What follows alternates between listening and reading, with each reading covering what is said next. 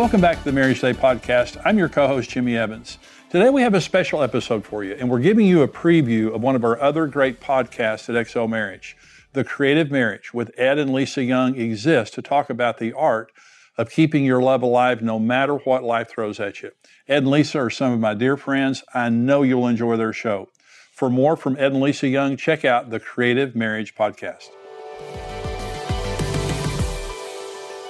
Hi, we're Ed and Lisa Young, and this is the Creative Marriage Podcast. We're so happy to be with you today, and we're just going to talk about what life throws at your marriage and how to deal with it successfully, because it's all about creativity. That's right. And, basically, the question should not be, how do I become creative? It should be, what are the blockades that are keeping me as an individual and as a spouse from unleashing the kind of creativity that God has for our lives? Because people talk about romance, really it's creativity. We want our marriages to just shine above any other marriage because of the creativity, reflecting what God has built in and poured into us. And God is a creative God, and He wants us to be creative in our marriages. And today, Ed, we're following up on creatively communicating during conflict. We talked about the number of issues that marriages face with conflict. We talked about money, housework and chores, children and family, physical intimacy, and then just sometimes people are arguing about nothing. Zero.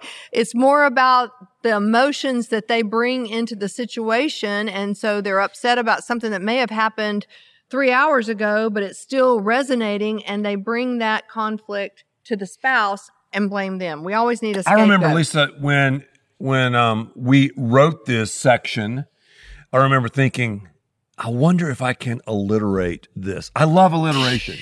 I don't know why. Is that because you're a pastor or because? No, I just like it. I like rhyme. I like alliteration. I will say, I do think that people can remember it better. And you being ADD, which a lot of people think, attention deficit disorder is a bad thing, but studies have shown that children who have ADD usually have a higher IQ and have a greater propensity for creativity. Yes. Huh. Yes.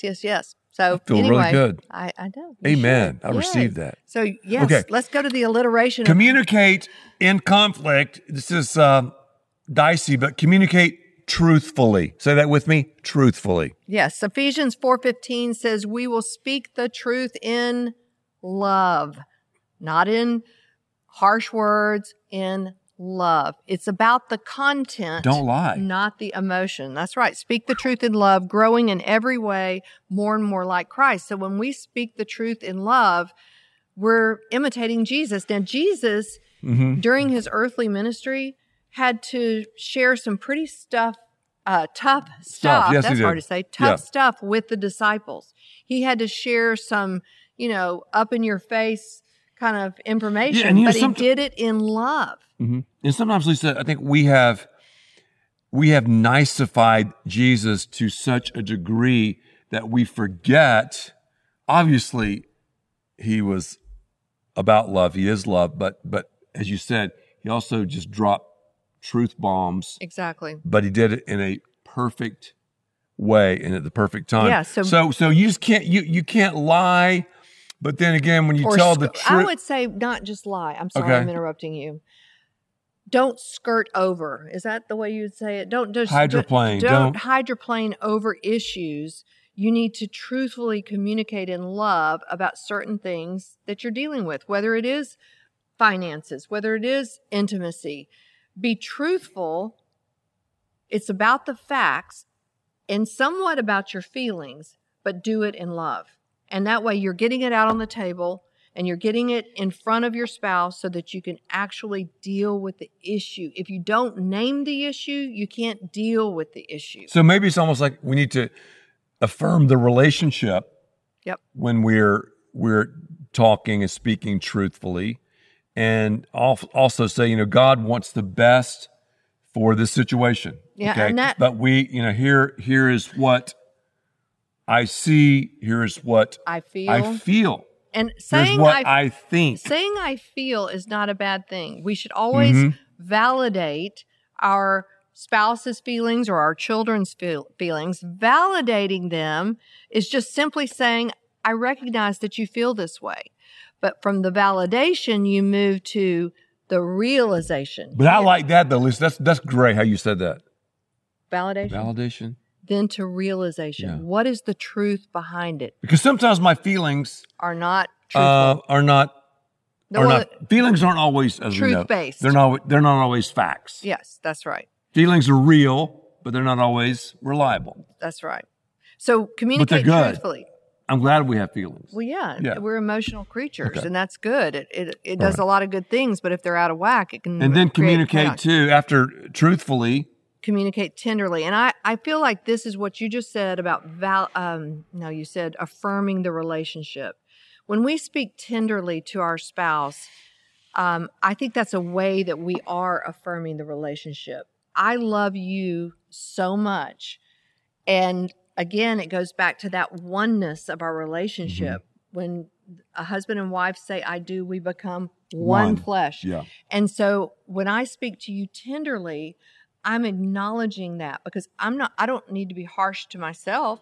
Why would I be harsh to you? I don't want to feel pain. Why do I want to inflict painful words on you? So that tenderness is a huge part. So you're saying, it's when we're getting upset or criticizing or whatever it is, not only are we doing it to our spouse, but to ourselves. So That's I good. would, again, I don't want to inflict pain on you. But now, here's a verse that was given to us at our wedding ceremony, Ephesians 4:32. And it says, be kind to one another. Tenderhearted. See, tenderly. Forgiving one another. Forgiving one another. Even as God, for Christ's sake, has forgiven you. Exactly. So tenderness works. Communicating in a tender fashion works. How about this one? Communicate.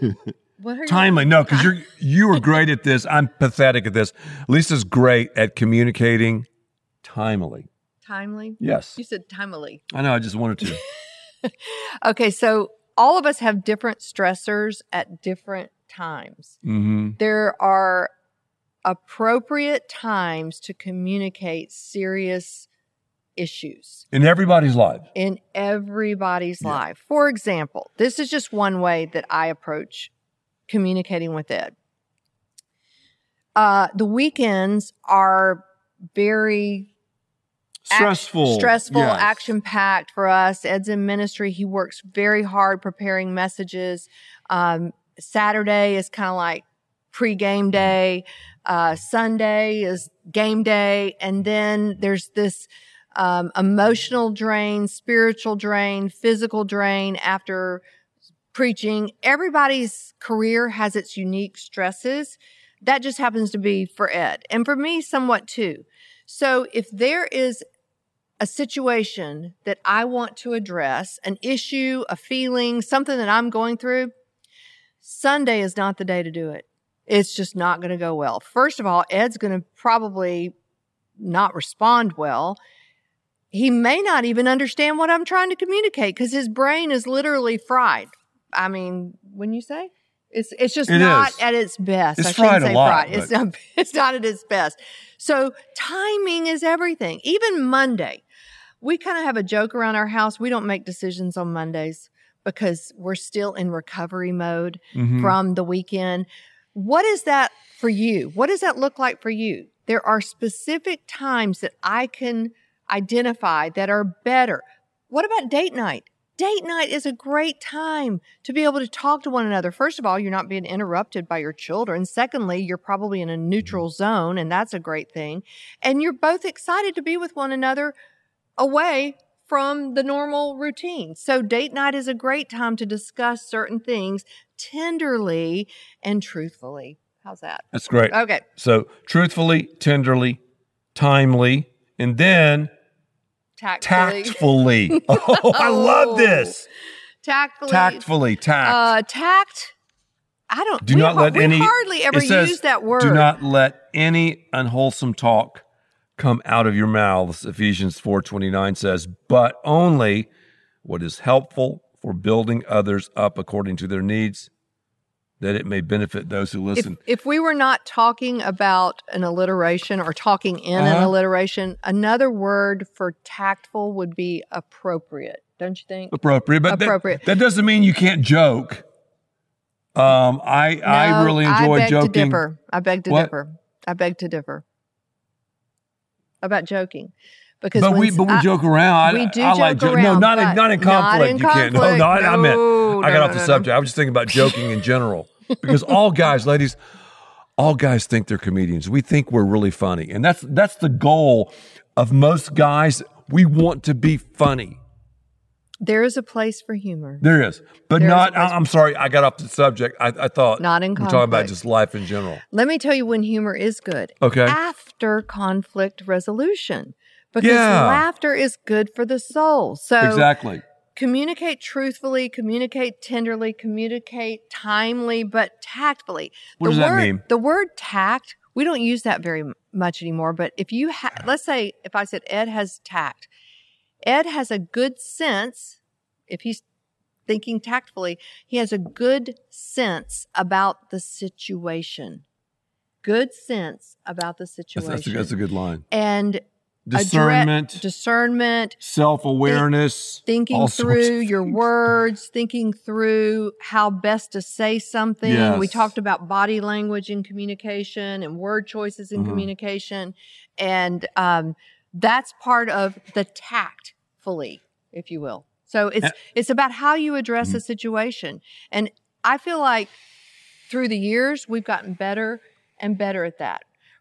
Actually, communicating tactfully encompasses the above three. It's like, you know how you have the test and it'll say you can choose A, B, C, or D, all of the above. Mm-hmm. Tactfully really encompasses all of the above. It's communicating in a truthful, tender, timely way. I can tell right now people are typing in 3 fire emojis because of when Lisa's talking. I don't know about that, but I do know 3 fire this. emojis, not 2. If we don't communicate in a... See, that was funny. Yes, it was, but we're not in conflict right now, so it's right. Okay.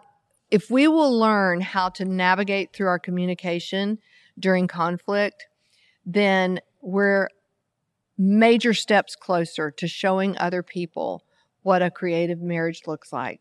God is building something big in your relationship. Yes, he is. The devil wants to steal, kill, and destroy. And he uses conflict to do that. Make sure that your fight, your conflict, is not for defeat, but for victory for your relationship. Not defeat of the spouse, but victory in your relationship. And conflicts can be like rungs on a ladder that take you to a wholly nother level. Thanks so much for listening. If you enjoyed this episode, subscribe to Creative Marriage Podcast and help us get the word out by leaving us a 5-star review. We have so much fun talking about this. We want to hear from you. Pick up The Creative Marriage. I think you'll enjoy it. And we'll see you next time on another podcast, The Creative Marriage Podcast.